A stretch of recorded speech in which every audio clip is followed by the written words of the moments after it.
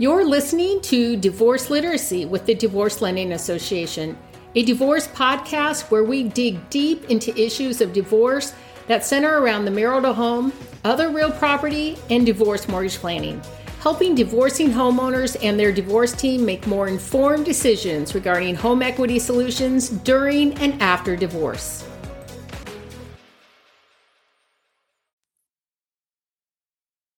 Good morning, Jennifer.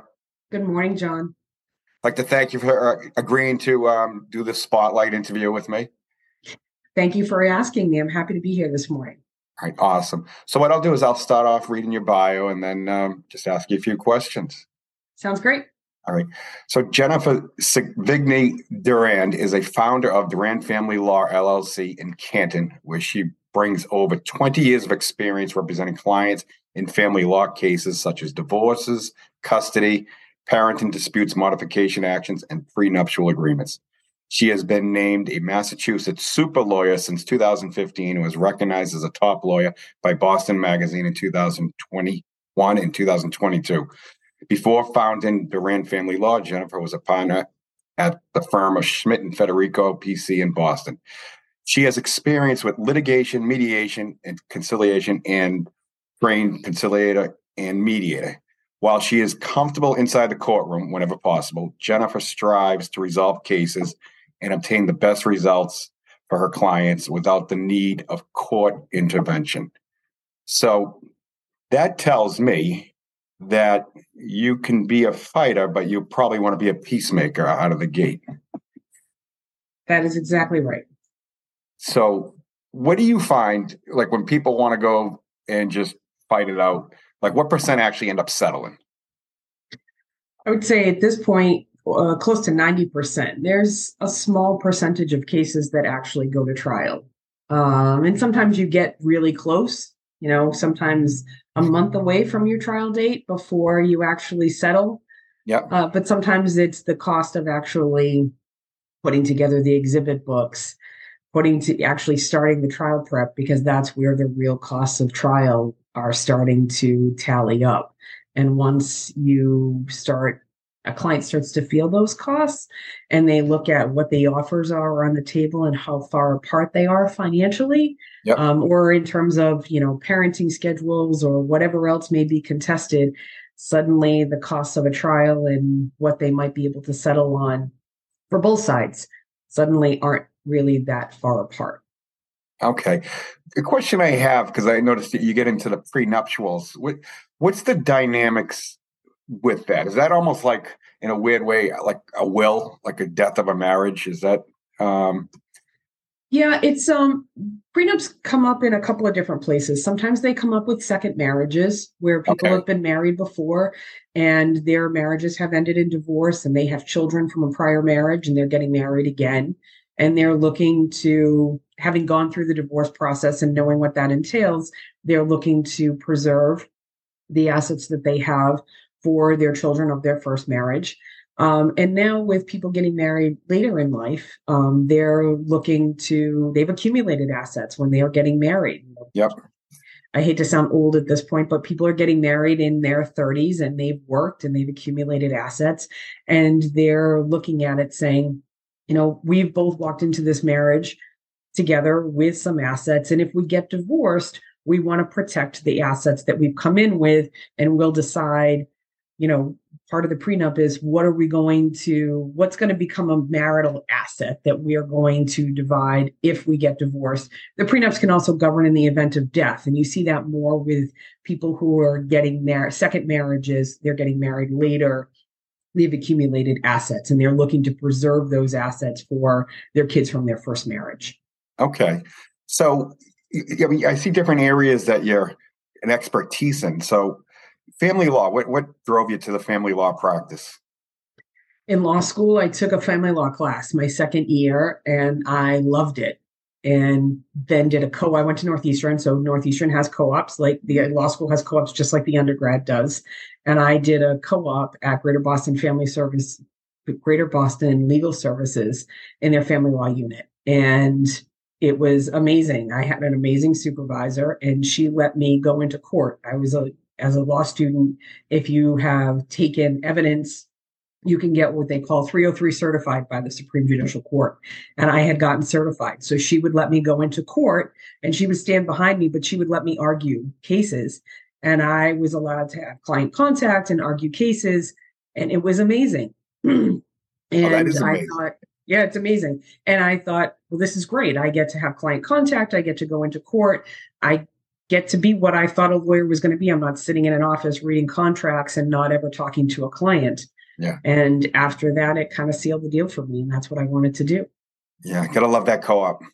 Yeah. Absolutely. Definitely. Highly recommend it. It's an amazing program. No, I did that too. My other life, I was an engineer and I went to Northeast and I did the co-op. So I'm well familiar with that. Yes. So someone that's thinking about going through a divorce, they don't really know, like any heads up advice, like maybe the first step they should take.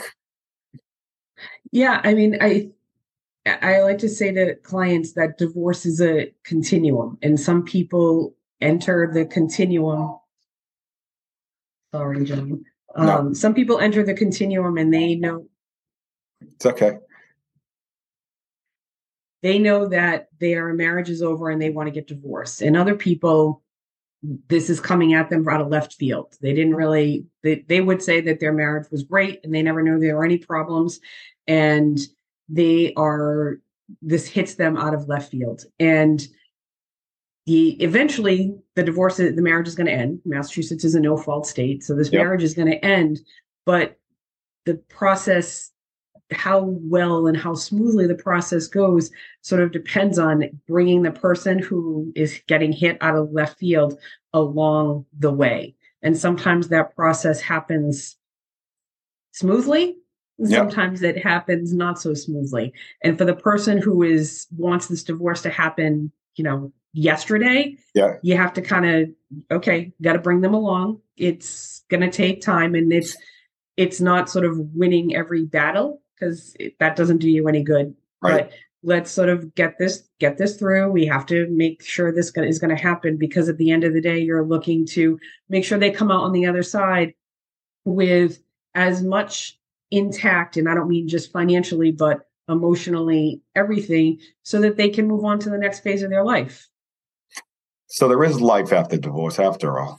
There is life after divorce, after all. There is, yes. Yeah, and so I imagine when you're talking to the folks, I guess the first thing is, what's your vision? What's your goals? What does this look like? What does your life look like after all this is done? Right. Yeah. What do you want? And, some clients walk in and they say, I absolutely want to keep the house. Okay. What does that mean for you? Does that mean that you want to keep the house to the exclusion of every other asset? And what does that financially mean for you? And what is the house going to cost? Can you afford to do that? So before you sort of say, absolutely, line in the sand, I want this house, what is that going to cost you? And does that mean that 10 years from now, you're barely hanging on to this house and you have no retirement assets and nothing else because you've kept it?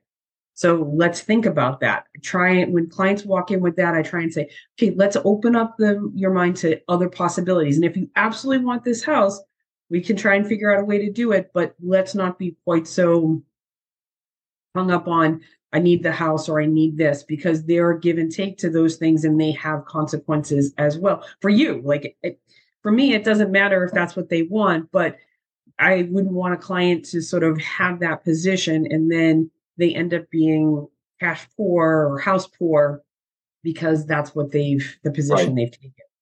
Yeah, they get. That's why on my end, I recommend they actually go through a pre-approval to see what that looks like. Right. Yeah, all that. What do you think they should look for if they were trying to select a divorce team, whether a lawyer, a financial person, what have you? Yeah, I always tell clients, you should interview a couple of different people. If they're interviewing me, interview somebody else, because it's someone that you can envision yourself working with. Do you feel like, my oldest used the word vibe. Do you feel like you can vibe with this person? Yeah. Do you feel like you can work with them? Is it someone that you feel like you can get along with? It doesn't have to be someone you want to go out and socialize with. They're not your friend, but someone that you feel like, okay, I hear what they are saying. I feel like I can work with them. I feel like we have some kind of a connection. that's for an accountant, a financial planner, a lawyer, a mediator. And if something about that person doesn't, you're like, I don't know, then move on, interview somebody else. Don't feel like I have to interview one person. And if we have a connection, that's it. Or I don't know, somebody recommended them, so I should just hire them. You should interview a couple of different people. Okay, that's great. And do you have a final thought you'd like to leave with us today? I mean, divorce is really hard, John. It's really hard. It upends everybody's life in so many different ways, emotionally, financially. People lose friends because, you're friends with somebody and friends feel like they have to pick a side in the divorce. It messes up kids' lives. Kids go back and forth between houses. It has financial consequences. It has emotional consequences. There is life on the other side. It takes time to get there. Divorces, unfortunately, don't move fast for a variety of reasons. The court system is still really slow from the pandemic. Hopefully that's going to move faster. There's pending legislation about adding new judges, and that will hopefully affect the backlog. But there is a life on the other side. It's just sometimes you have to be a little bit patient to get there. Oh, that's great. So how would someone get a hold of you if they wanted to talk to you? You can go on my website. It's durandfamilylaw.com. And that has information and my contact, my phone number for the firm, and my email address, if anybody is interested in that, is jennifer@durandfamilylaw.com. And those are sort of the two best ways to get in touch with me. All right. Well, this has been great. I feel like I'm amongst royalty here. You are too kind, but you are my biggest advocate. I wish you could go out on like a speaking tour for me.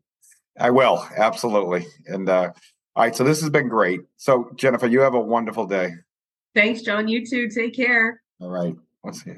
Thanks for listening to Divorce Literacy. Discover more strategies and solutions on divorce mortgage planning at divorcelendingassociation.com.